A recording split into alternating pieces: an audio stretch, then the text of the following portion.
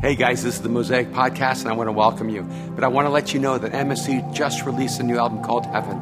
7 brand new songs that express the heart of our community, our heart of worship, and are going to absolutely inspire you and make an impact on your life. Mosaic MSC, Heaven. When I wrote Chasing Daylight over 10 years ago, one of the things that really motivated me was this overwhelming awareness of how many moments in my life I had missed.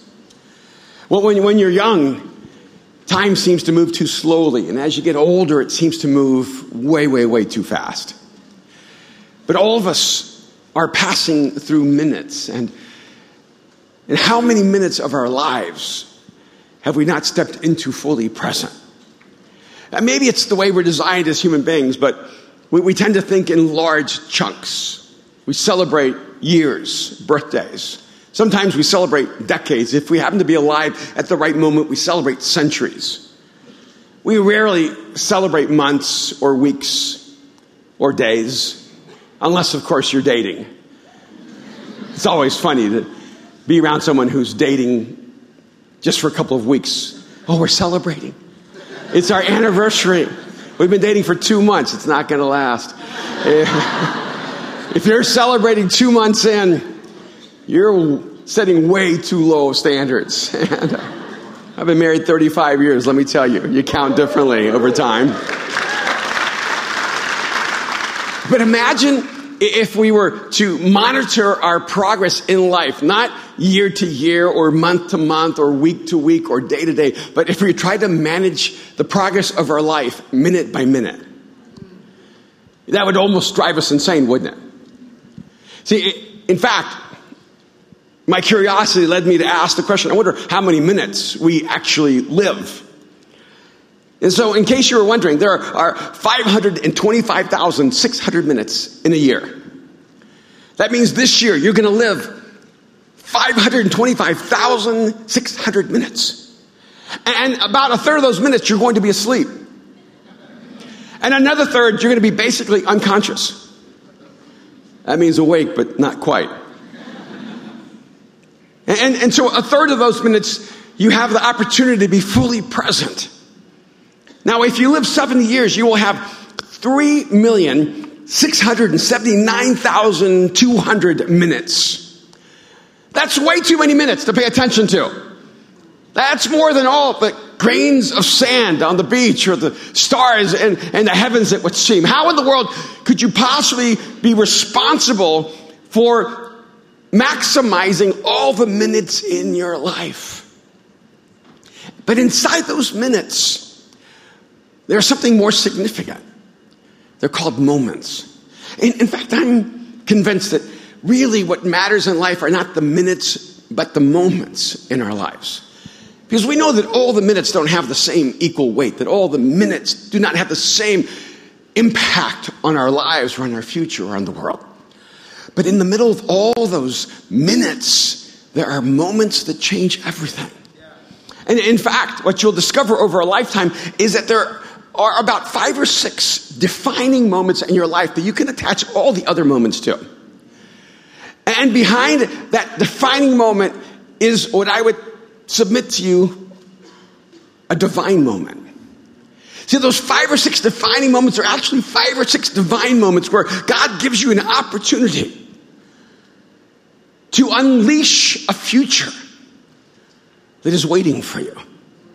I think it's interesting that great films actually move to a moment and then move from a moment and then move to a moment and then from a moment. See, the movies that are really painful, they're just full of minutes, but they have no moments.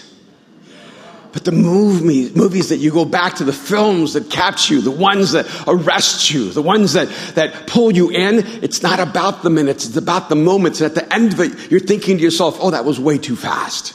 I wish there had been more minutes, because the moments demanded more time. How much of your time will be filled with moments and not just minutes? What makes a minute a moment?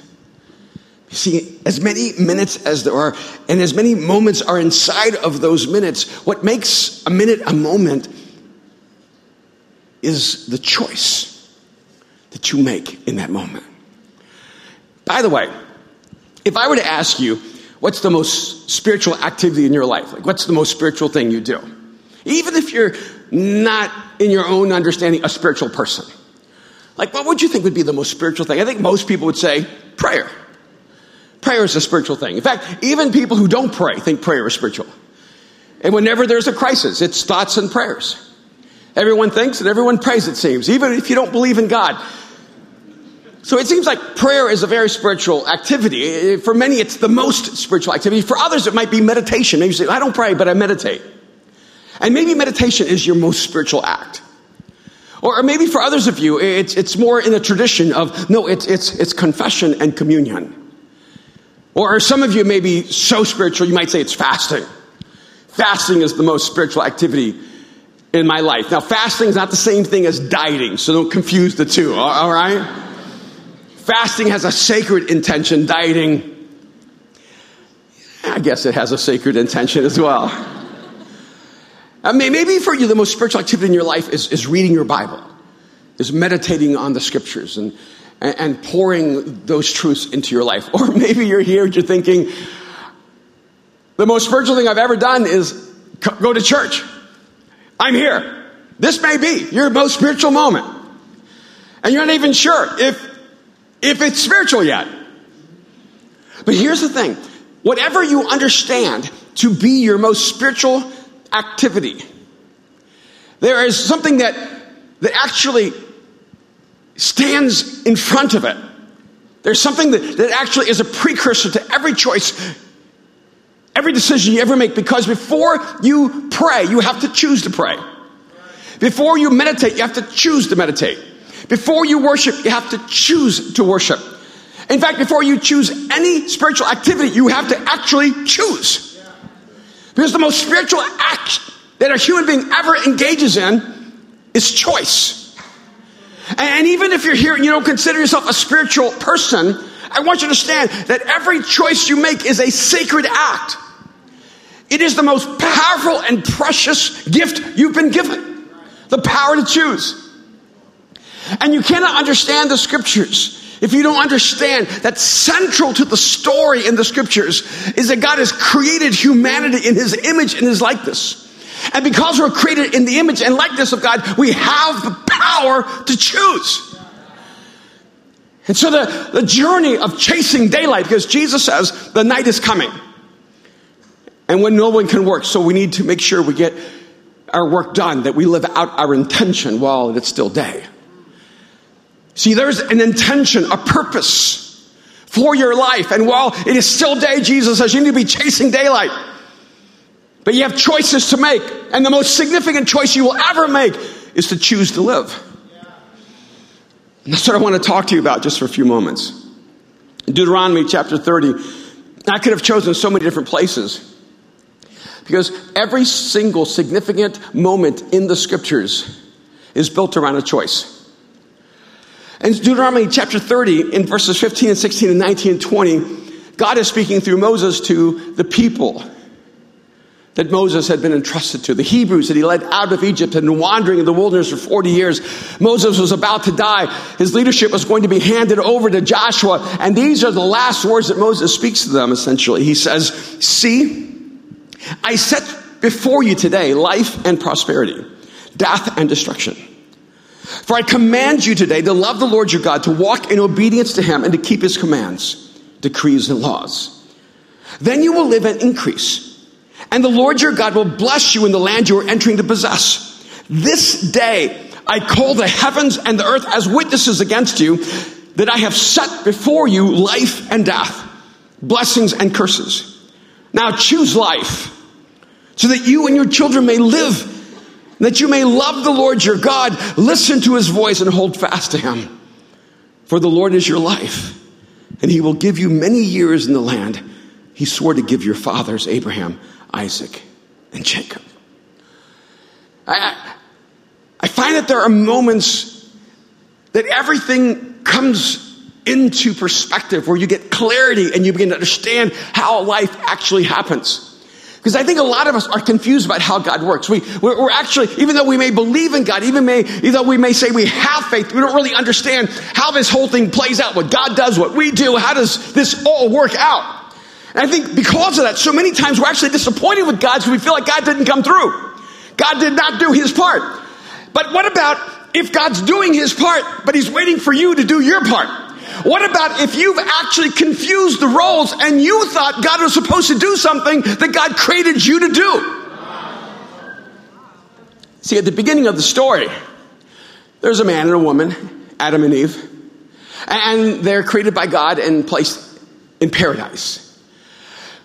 Now, you may not know this, but the first command in the scriptures, and I think a lot of us actually confuse the first thing God ever said to humanity. We think God's all about don'ts. Because the 10 commandments are do not, do not, do not, do not. So God has this reputation as being the don't God. But actually, God is not the don't God. God's the do God. See, the opening command in the scriptures is actually not don't. It's eat freely. I love that command. The first command in the Bible is eat freely. How can you not love a God like that? And remember the dynamics here. He says, eat freely, and they were naked and unashamed. I don't know a world like that. See, I don't know a world where you could eat freely and be naked and unashamed. I do not eat freely. And I'm ashamed when I'm not naked.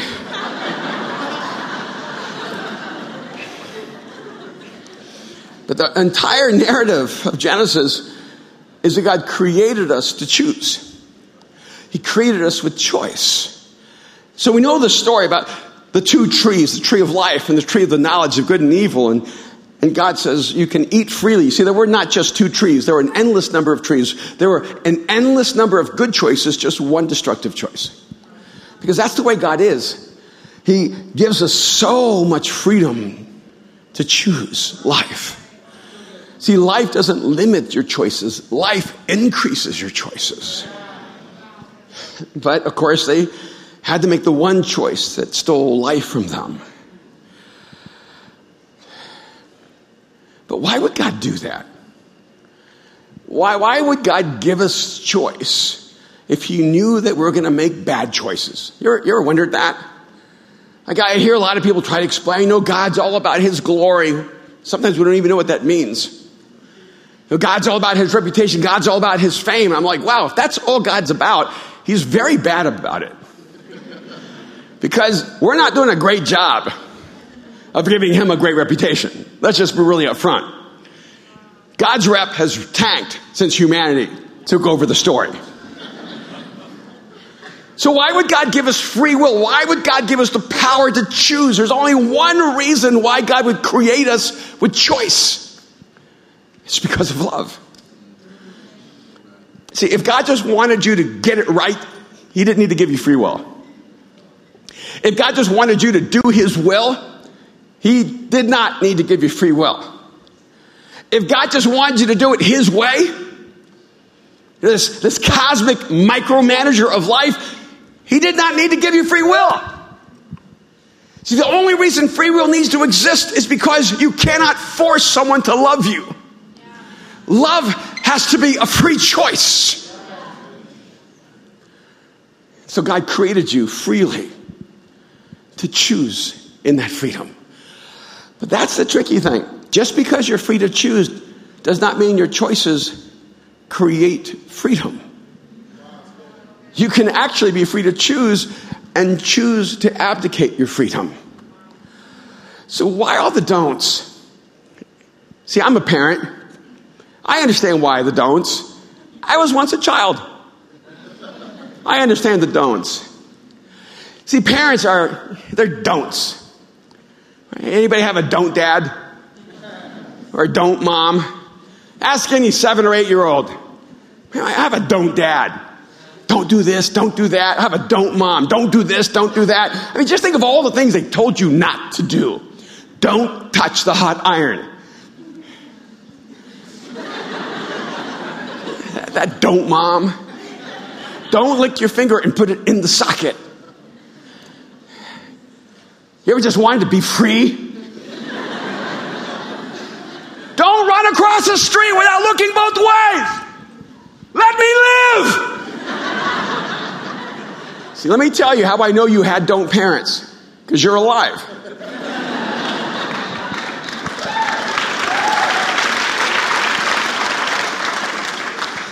But they didn't give you the don'ts because they loved the don'ts. They gave you the don'ts because they didn't want one of the don'ts to steal your dues. They didn't want you to make a decision that would destroy your future. They wanted you to make decisions that would actually allow you to step into your future. See, God's opening command is eat freely. I want you to be free. But in that freedom, we made choices that changed the narrative. We brought death and destruction into the human story, not God. And that's why it's so clear. He says, see, I set before you life and prosperity, death and destruction. Whenever you read something like that, I'm not sure why, but we almost instinctively move to, you see, God's all about death and destruction. There he is again. We don't even hear the life and prosperity part. We just think God's all about the death and destruction. So let's just step back for a minute, because I know so many people say, I cannot believe in God because there's so much suffering in the world. I cannot believe in God because of the mess we're in. You know anyone like that? Are you someone like that? All right, so let's remove God from the equation. Is there still death? You still dying? I don't know if you know this, but you're dying. Everyone before you has died, and everyone after you is going to die, and you're going to die. And if you were unaware of that, I'm sorry to ruin your day. But God does not have to exist for death to exist. In fact, the reality is death exists, whether God exists or not. So it's not proof that God does not exist. Oh, and destruction too, by the way. I don't know if you've noticed, there's a lot of destruction going on. I don't know if you've turned on the news or opened up the newspaper. What's that? Check the internet. I don't know if you've been paying attention, but this planet is in disarray. Humanity seems to only know how to tell a story of destruction. And I understand why people say, how can God exist when there's so much injustice, when there's so much suffering, when there's so much poverty? How can God exist when the world is in this kind of condition? All right, so he doesn't exist. So why does it still exist? Oh, wait a minute. If the fact that there's so much injustice and suffering and poverty and inequity in the world, if that's proof there's no God, then that must be proof that there's no us. Because we're actually the causes. So maybe we don't exist and God's out there going, they're not real.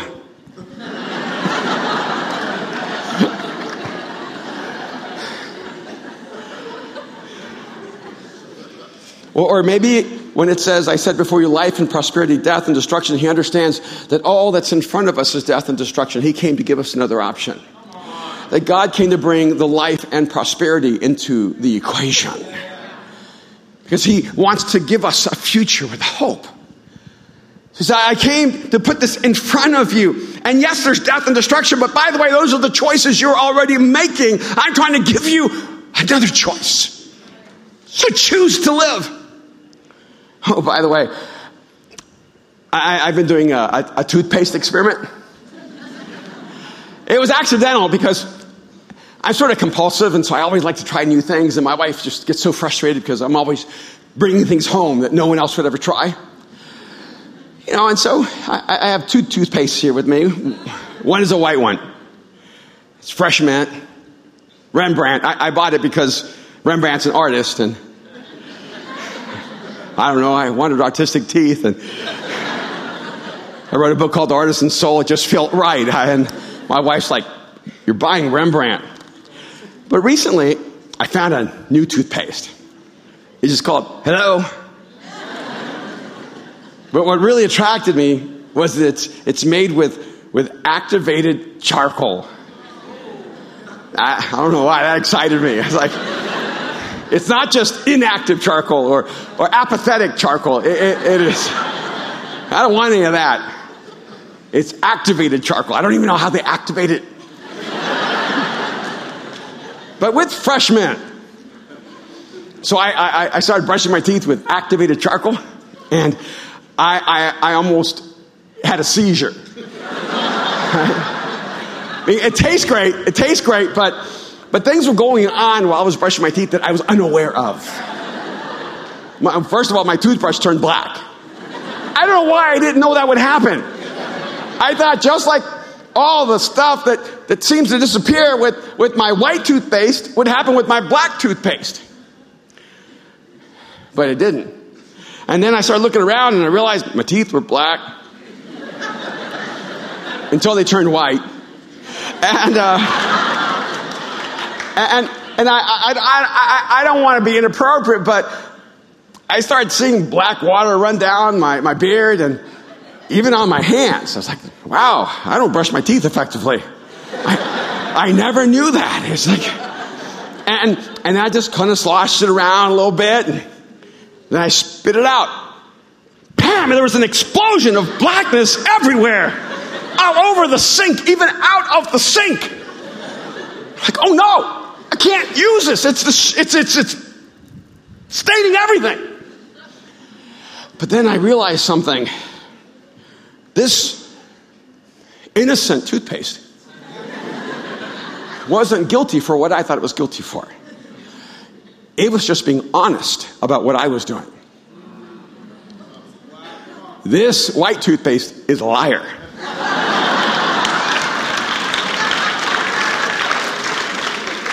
It's letting me pretend that I'm more hygienic than I thought. It's letting me pretend that when I spit out that water, it doesn't splash all over the sink.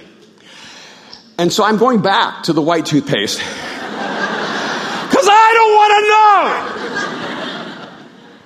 know the impact of my actions. I wonder if you need some activated charcoal in your life. Because you see, those minutes have moments, and those moments have choices. And those choices have power. In fact, I think it's fascinating that the word moment has a couple of interesting nuances. One is that the word moment and the word momentum come from the same essence. And I think a lot of us think that moments are stationary, but moments are never stationary. Moments always have movement. I think part of the superstition that's set into our minds is ever since the Polaroid was invented. You guys remember? I think the Polaroid's actually coming back, right? Polaroid cameras. But see, when I was growing up, Polaroid cameras were not coming back. They were just coming. And the thing about Polaroid cameras is that it takes a while to take the photograph. So it's stay still. All right, almost.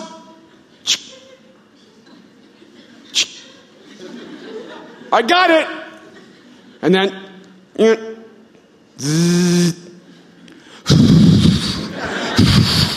trying to hurry it along because it's really slow. You moved. It's boring.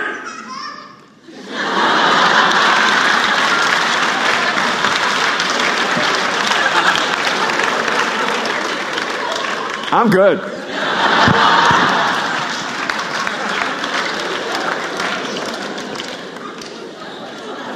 You get me. I get you. But you see, then we turned our phones into cameras and we take all these snapshots. And it convinces us that time stands still. But time never stands still. Time is always moving. Monet was right when he created blurry images of reality, because that's what reality really is. And every moment of your life is moving. See, you're a time traveler. You're just limited. You can't travel backwards, and you can't skip minutes. But you're traveling through time right now. Do you feel it?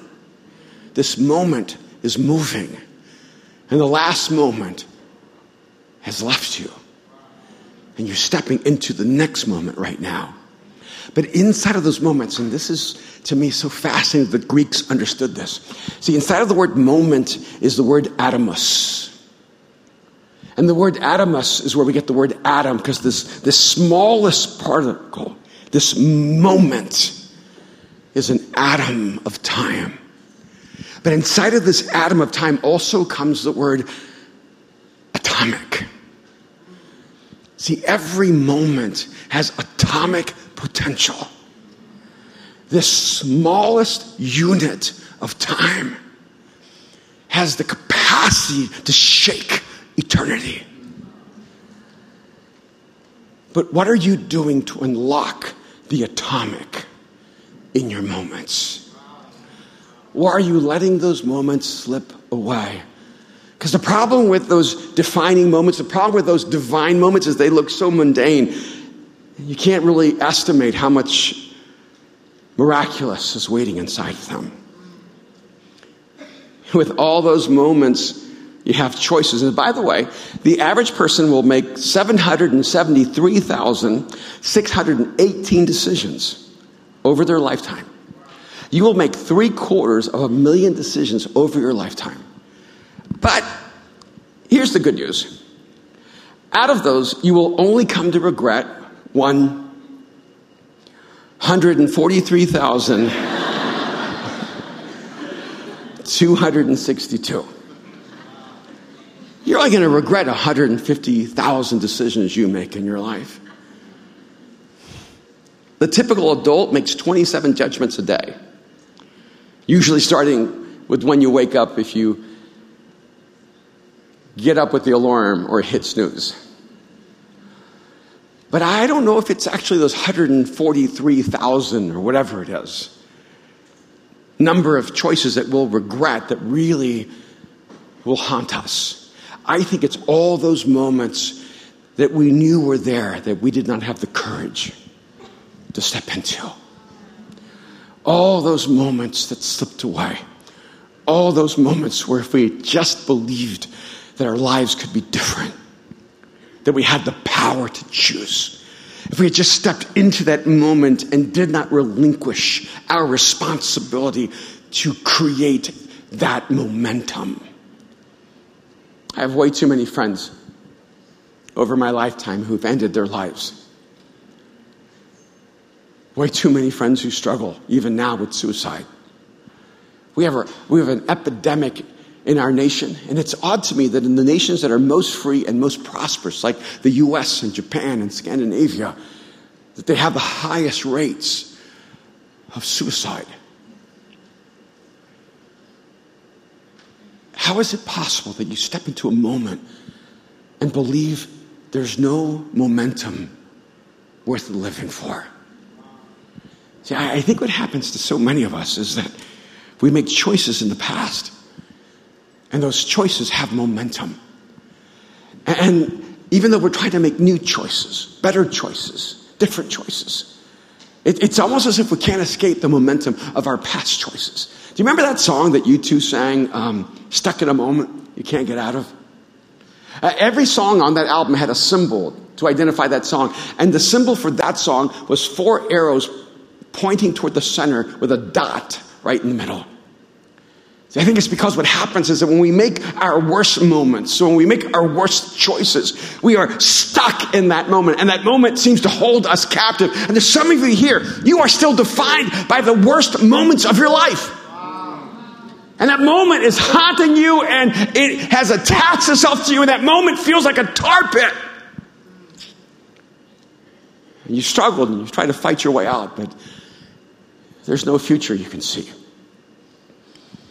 I want you to know that this is the power and wonder of who God is. He understands that we make choices in moments that carry momentum and they carry consequences.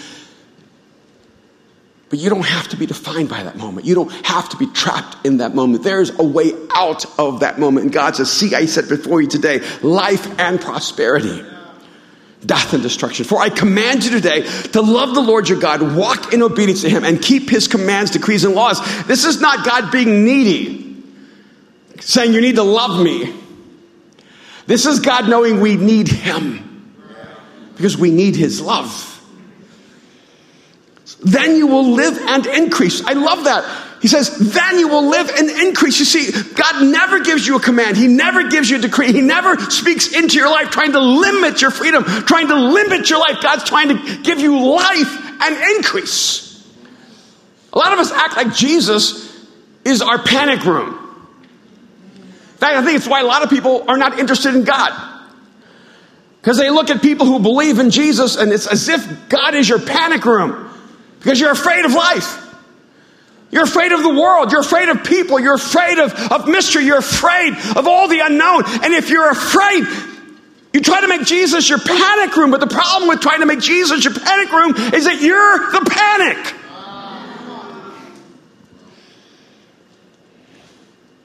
See, Jesus didn't say, I'm the panic room. He said, I'm the door. I'm the gate. If you step in and out through me, you will come into open spaces. See, Jesus wants you to understand that he is the opening to life.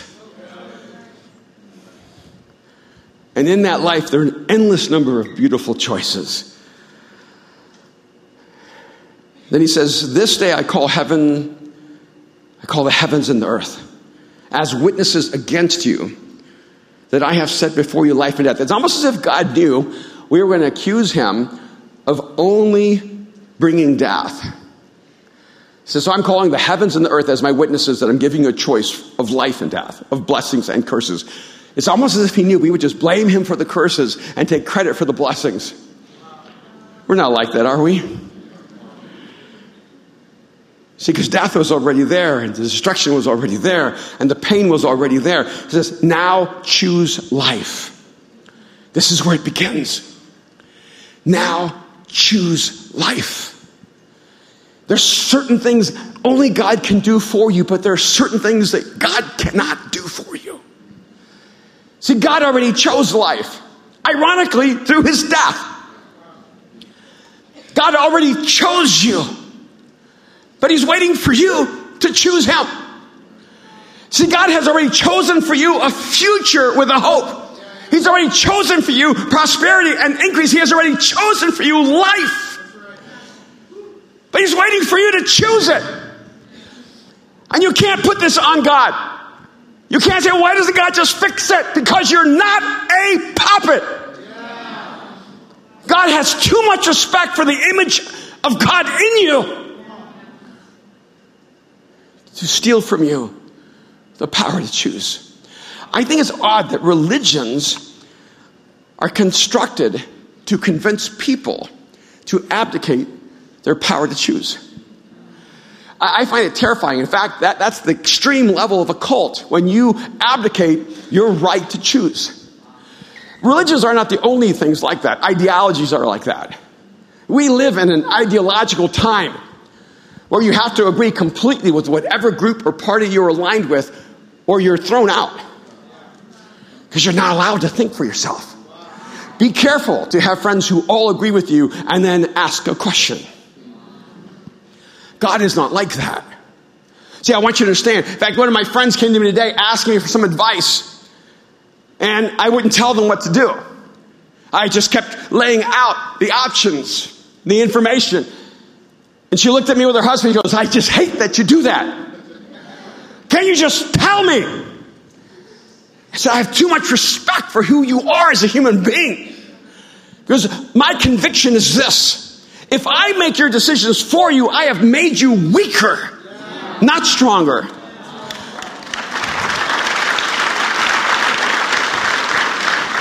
Own your power.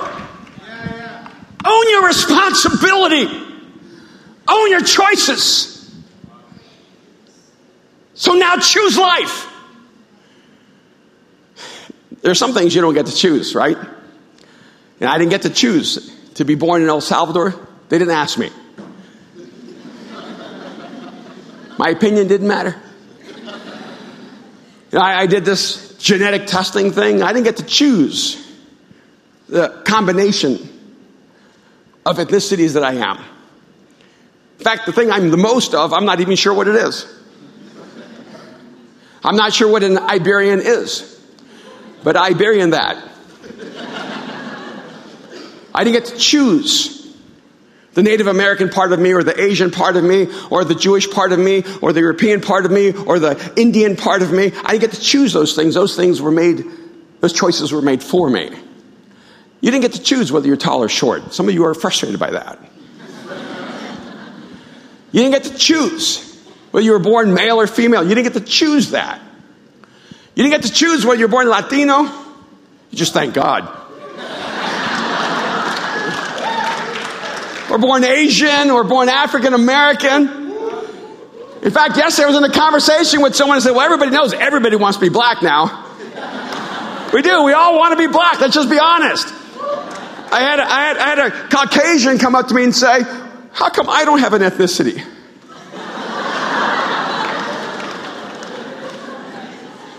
I said, I don't know. You just didn't get one. You didn't get to choose so many things about who you are. But we act as if we don't get to choose whether we live or not. And we get it all wrong. You don't get to choose whether you exist. Because you are here. And you exist. But you have to choose whether you live. Now choose life. So that your children may live. Now I know a lot of you don't have children in this room right here. But some of you will have children. And one day you'll understand this more fully. But maybe you understand it completely now because you've been a child. See, it seems wrong to say, now choose life so that your children may live. But this is the reality, whether God existed or not. This is the reality. We are impacted by the choices of the people who came before us. We're impacted by the choices our parents made. In fact, there are some things about who you are that you are that because someone chose that for themselves and they passed it on to you. And a lot of times it's the worst of us. I mean, we see it. Alcoholics end up raising alcoholics. Abusers end up raising abusers.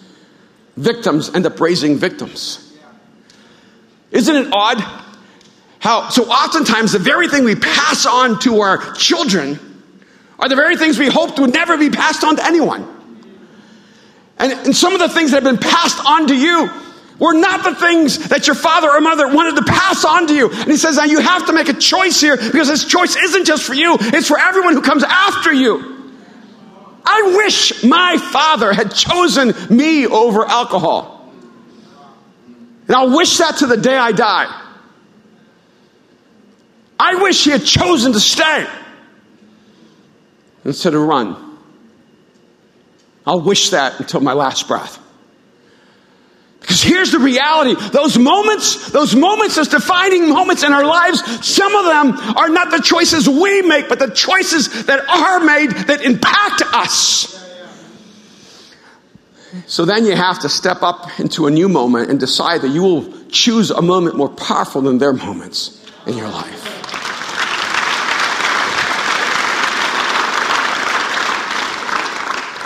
Now choose life so that you and your children may live. Here's the beautiful thing. See, if they can pass on to us the worst of them, then we can choose life and pass on the best of us. Yeah.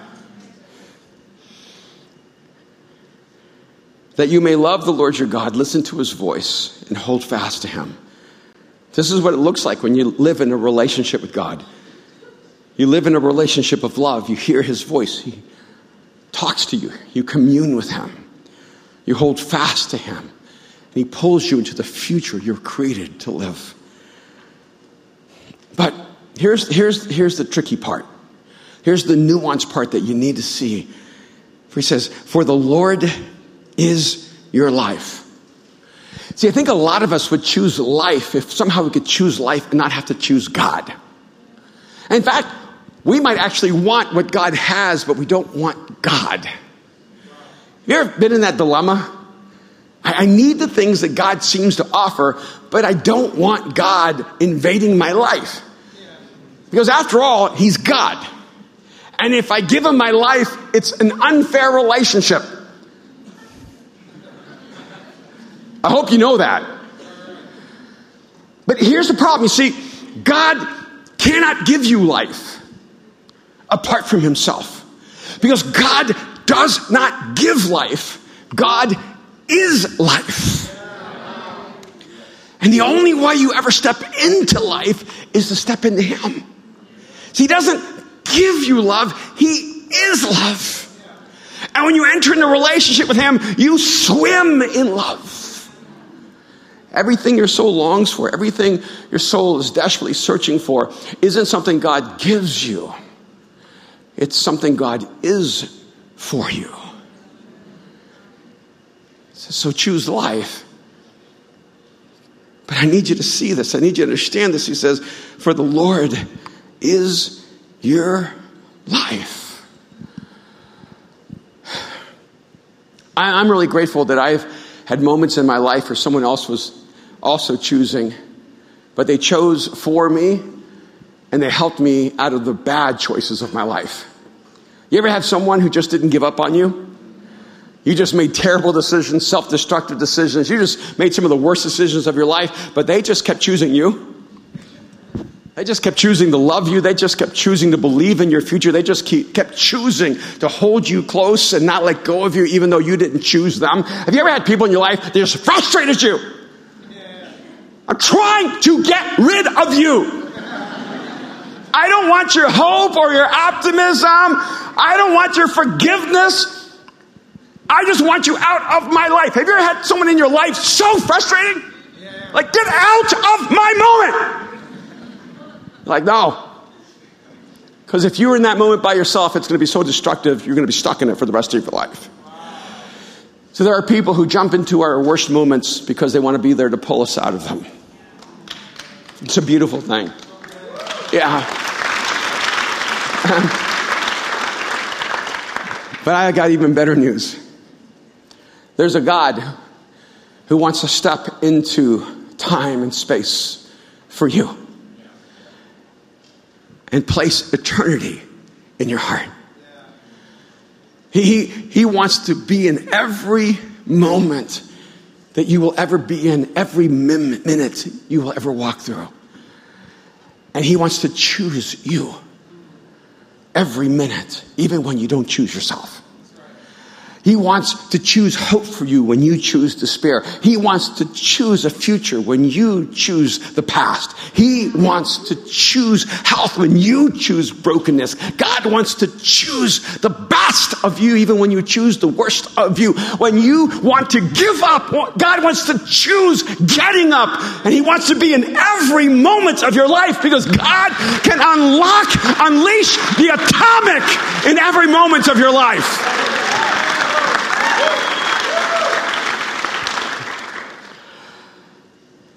So you have to choose to live. And the choice is yours. And this is where it begins. Everything else we'll be covering over the weeks to come are connected to this. You've been created by God to choose. And there's a choice in front of you. And the most significant, the most important choice you'll ever make is to choose to live. You have to want to live. You have to decide, I'm not going to exist anymore. And I don't know what it's going to take to get you there. I just know that in my own life, I just came to a place in my life, I was tired of burning up my time. I was tired of just passing through the minutes until they turned into hours and days and weeks and months and years that seemed so wasted. I was sick and tired of living in fear, of feeling insignificant, of never having the courage to step into the moments I even saw. Yeah. I was just done looking back on my life and seeing all the moments that I let slip away in my life. And I don't want to make you comfortable. I don't want to let you leave with a good feeling. I want to disturb you. I want to disrupt this moment in your life. To somehow compel you to care enough about your own life. To choose life. To stop blaming other people for the choices they make. To start making choices now that create a different future for you.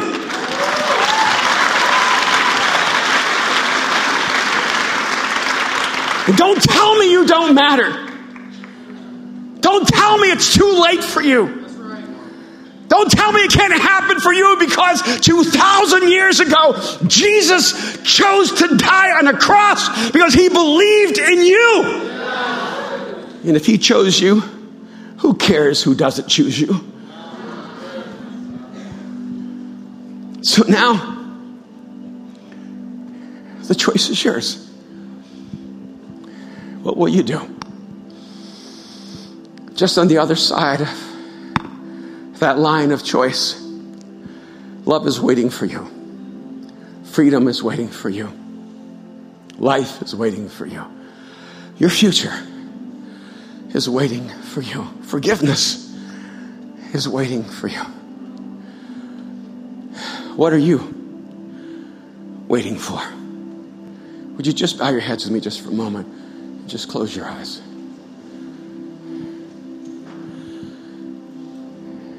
Is this your moment? The moment that changes everything for you. The moment where you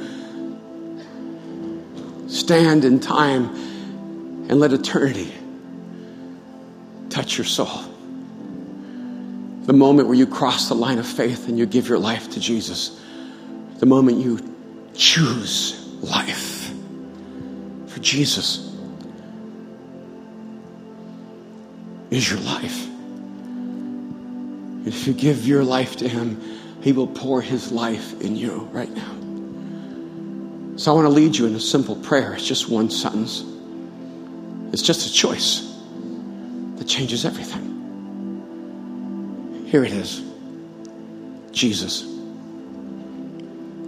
I give you my life. That's it. It's not about the words, it's about the choice. Jesus, I give you my life. Right now, just choose life. Choose Jesus. Choose this moment to trust him with everything, to give him everything, to let him pour his life, his love, his forgiveness into you. Right now, just tell him, Jesus, I give you my life. Jesus, I give you my life. Jesus, I give you my life. If this is your moment, I want to stand in this moment with you. We want to stand in this moment with you. If this is the moment you crossed the line of faith and gave your life to Jesus, if you just whispered that prayer, Jesus, I give you my life. What I want you to do right now, I want you to define this moment. I want you to mark this divine moment. And I want you to raise your hand right now, and I want to pray for you right now. Right now, wherever you are, just do it quickly. This is your moment. Don't let the moment slip away. Right now, just hold it high. Jesus, I give you my life. Wherever you are, beautiful, wonderful, beautiful. Anyone else right now, beautiful. Jesus, I give you my life. Beautiful. Anyone else? Jesus, I give you my life. This is your moment. Don't let this moment slip away. This is the moment. Your life will change forever. Right now, just hold it high. Jesus, I give you my life. This is the moment you've been waiting for. This is the moment your soul has been longing for right now. Jesus, I give you my life. Anyone else? Everyone who raised your hand, just hold it up high right now. I want to see you all at the same time. Beautiful. Beautiful. Father, I thank you for all the women and men who in this moment crossed that line of faith, who made a decision to choose life, to choose you, to trust you with their life, to move from existence to life. God, I'm so grateful that you set before them life and prosperity, that you set before them life and increase, that you set before them the choice to live, and that they've stepped into that choice. May this moment mark every moment of their life. May you unlock the atomic inside this moment and just unleash life inside of them. May they be filled with hope and filled with joy. God, may you overwhelm them with the wonder and beauty of who you are. May they live fully alive and be overwhelmed by the power and beauty of it. We thank you, Father. We pray in Jesus' name. Amen. Can we just thank God for everyone who's responded to him?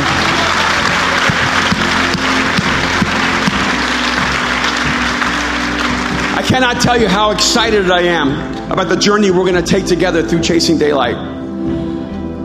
We're going to strip away all the superstition, all the mythology. We're going to get down to how life actually works, how God works in life. There's some of you that have been so frustrated because you believe, but it just hasn't actually taken root in your life. It's going to change. You're going to make choices that are going to change your life forever. And I want to encourage you to not live in these moments alone. You're going to have people who are going to step into the moments of your life this week. And I want you to understand that you have an ability, you have a power, you have a responsibility, because you can actually focus in that moment and unlock the atomic inside of them. So let's make this place standing room only next week. Let's dive into a future together, but let's not go there alone. Let's take everyone we can, because someone needs you to be in their moment, pulling them into their future. Man, let's go after it, because night is coming. So let's do what we must while it's still day. Let's begin to chase the daylight. And let's choose to live.